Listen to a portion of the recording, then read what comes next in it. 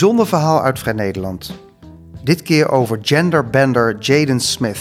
Het nogal openbare leven van de 19-jarige Jaden Smith, zoon van acteur Will Smith, is in feite één grote voorstelling. Met zijn kenmerkende mengsel van exhibitionisme, zelfliefde, tienerangst en onnavolgbaarheid is Jaden een treffend voorbeeld van post-Empire celebrity.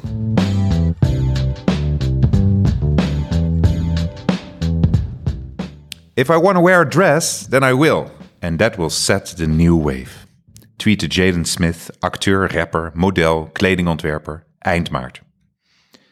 425 antwoorden, 4582 retweets, 24.401 likes. Een reeks aan online artikelen over de tweet.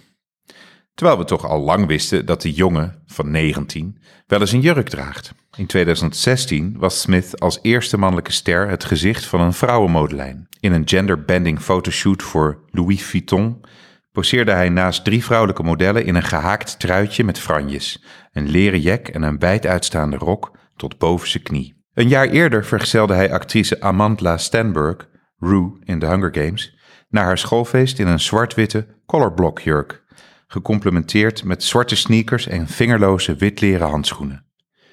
Instagram vond het fantastisch. Gender is performance, toch? Smith legt dit soort uitspattingen zelf uit als een kruistocht tegen intolerantie. Zodat als over 5 jaar een jongen in rok naar school gaat, hij niet in elkaar wordt geslagen, zei hij in een interview met Nylon Magazine. Ik neem deze last op me, zodat de volgende generatie kinderen dit normaal vindt. Hij presenteert zich graag als een messias die het volk een stijlvolle toekomst inleidt. Het is ook bij uitstek zijn manier om zijn roem uit te baten. Het nogal openbare leven van de 19-jarige Smith is in feite één grote voorstelling, waarin hij veel hedendaagse thema's verpersoonlijkt. Hij doet niet aan gendernormen, is woke, deelt zijn leven via uiteenlopende mediakanalen, heeft een zorgvuldig geconstrueerd wasbord dat hij vaak ontbloot, hangt rond met de Kardashians, is bevriend met Justin Bieber en heeft 6,5 miljoen Instagram-volgers. Hij is acteur, rapper, model en kledingontwerper. Hij vindt het cool om vaag te doen en is voldoende pocherig om zich de toekomst van allerlei zaken te noemen. Muziek, fotografie, film maken. In Netflix-serie The Get Down over hip-hop en disco in het Bronx van de jaren 70... kust hij een jongen tegen het decor van een catwalk vol vokende en meisjesjongens. Een scène die 2 decennia terug aan zijn vader niet besteed zou zijn geweest. Acteur-rapper Will Smith weigerde in 1993 een man te zoenen in zijn filmdebuut 6 Degrees of Separation en er moest een cameratruc aan te pas komen om dan maar de suggestie van een kus te wekken. De Fresh Prince was bang geweest zijn fans af te schrikken, verklaarde hij achteraf. Maar zoon Jaden doet niet moeilijk over een kus met een man, want hij is een kind van deze tijd, voor wie geslacht geen issue mag zijn. Als telg van Hollywood-vorsten Will en Jada Smith groeide Jaden op in het publieke oog. Net als zijn zusje Willow, 17 jaar oud, stond hij van Buggy af aan in de roddelbladen. Maar genoot hij ook een prachtig bevoordeelde jeugd, waarin de kinderen al snel een belangrijk aandeel nemen in wat de Smith de family business noemde. In 2006 debuteerde Jaden in The Pursuit of Happiness als het zoontje van een dakloze verkoopman die werd gespeeld door zijn vader. Op zijn 11e werd het hele gezin naar China verhuisd voor de realisatie van Jadens eerste hoofdrol in The Karate Kid. Zijn ouders produceerden de film. Tijdens de promotietour vertelde Will in een speciaal aan de familie gewijde aflevering van Oprah Winfrey wat de Smiths beogen met hun familiebedrijf. Het doel van kunst is om de mensheid te verheffen en verder te brengen. Megalomanie is geen van de familieleden vreemd. De Smiths staan bekend om hun bijzondere opvoedtechnieken. Het evangelie daarvan verspreiden ze al Jadens hele leven lang via interviews. Ze doen niet aan straffen, geven de kinderen volledige verantwoordelijkheid en behandelen ze als gelijken. Het idee dat kinderen je eigendom zijn, zei Will Smith in een interview, is een overblijfsel van de slavernij. Nadat Willow op haar 11e eigenhandig haar hoofd had kaalgeschoren, tijdens de promotietour van haar album genaamd Whip My Hair, schreef Jada in een Facebook-post: Ik beloof mijn dochter de kracht te geven om haar lichaam, ziel en geest als haar eigen domein te zien. De kinderen mogen alles doen wat ze willen, met als enige voorwaarde dat ze erin excelleren. De Smiths hebben ook een ritueel genaamd The Circle of Safety. Dan gaan ze in een kring staan en mogen de kinderen straffeloos alles opbiechten wat ze hebben gedaan. Ter loutering. Over het pedagogisch effect van die technieken zijn de meningen verdeeld. Maar je krijgt er in elk geval bijzondere kinderen van.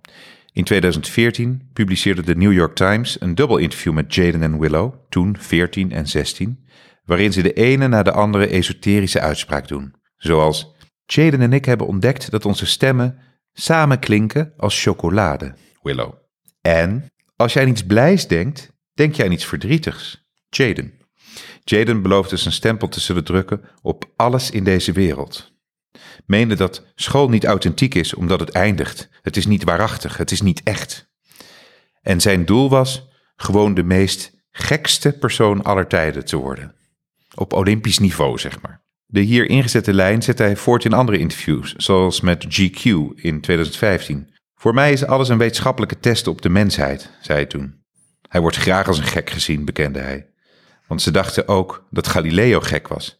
Ik geloof niet dat ik zo revolutionair ben als Galileo, maar ik geloof ook niet dat ik niet zo revolutionair ben als Galileo. In de toekomst zal Jaden een kantoor opzetten bij de topuniversiteit MIT en nieuwe technologieën de wereld inbrengen. Aldus Jaden. Befaamd is ook Jadens Twitter-tijdlijn, waarop hij kreten plaatst als: hoe kunnen spiegels echt zijn als onze ogen niet echt zijn? En het moment dat plassen zo goed voelt dat je begint te huilen. Dit soort opmerkelijk gedrag maakt Jaden tot een mooi voorbeeld van post-empire celebrity. Een begrip dat schrijver Bret Easton Ellis in 2011 introduceerde in een essay over acteur Charlie Sheen. Sheen beleefde toen een openlijke zenuwinstorting vol drugsoverdoses, seksschandalen en gewelddadige voorvallen die zelfs in de serieuze nieuwsmedia breed werden uitgemeten. Tussen de overdoses in gaf Sheen een befaamd interview waarin hij zijn gedrag toeschreef aan passie. En stelde dat hij niet bipolair was, zoals de interviewsters suggereerden, maar by winning. Easton Ellis zag dit als een teken van de tijd, een nieuw soort faam, post-empire, dat even narcistisch was als ouderwetse roem, empire, maar een ruwere, intensere vorm van zelfexpressie kende. Het markeerde volgens de schrijver het moment in de cultuur dat onverschilligheid over wat het publiek van jou of je persoonlijke leven vindt het belangrijkste is. Daardoor zal het publiek nog meer van je houden. Zie ook Donald Trump. Jaden heeft een scherp gevoel voor het huidige hoogtepunt van exhibitionistische etalagecultuur, waarop we ons volgens Easton Ellis bevinden. Net als Lady Gaga, Nicki Minaj, James Franco, de Kardashians, voorbeelden die Easton Ellis noemt, en zusje Willow.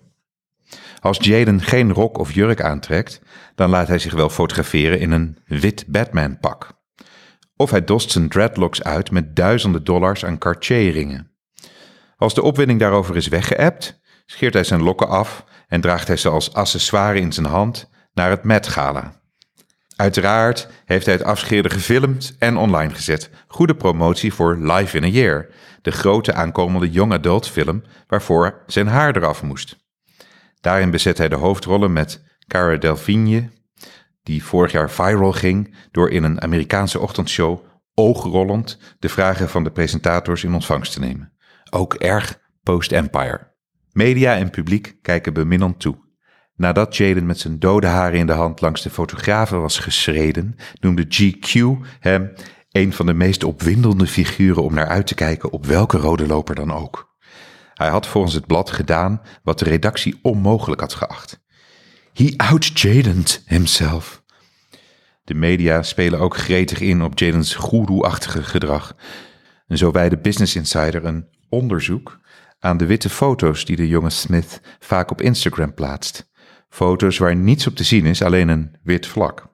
En die toch tienduizenden likes krijgen. Uitkomst van het onderzoek: Jaden plaatste er sinds april 2015 een paar honderd. Ze maken 12,989840348%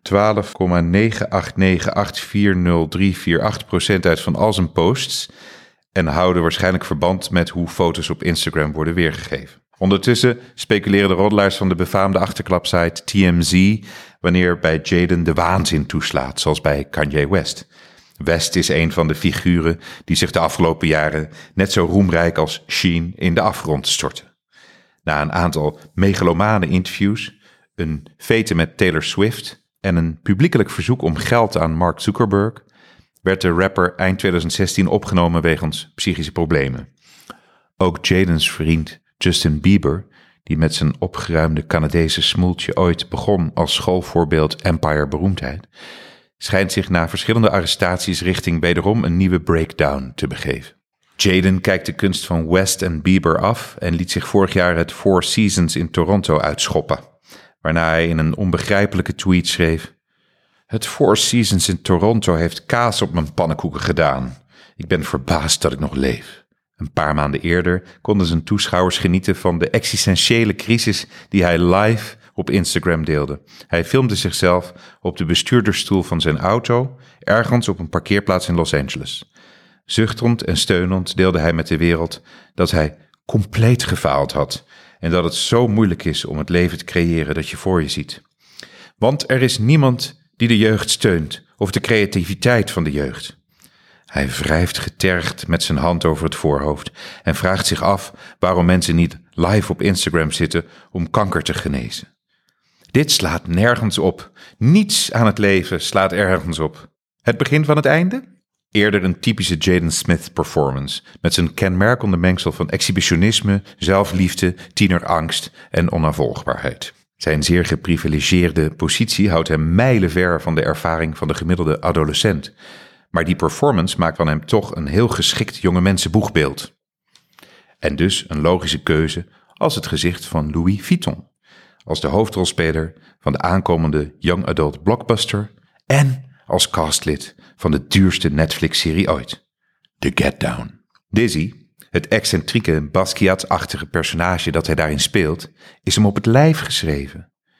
Een eigenzinnige graffiti-kunstenaar die de gebeurtenissen in de serie van zweverig filosofische commentaren voorziet en ondertussen verwikkeld is in een diepgaande zoektocht naar zichzelf. En als hij dan ergens richting het eind van de serie zegt: "Het leven is kort en als je een alien bent, dan moet je je er niet voor verontschuldigen dat je een alien bent. Dan moet je je aansluiten bij het universum en gewoon zijn."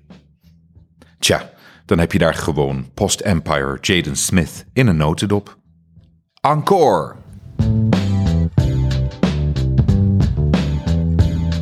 Dit verhaal over Jaden Smith is geschreven door Kelly van der Waals en gelezen door Wart Wijndels. Technicus Mark Rendero. Meer Vrij Nederland?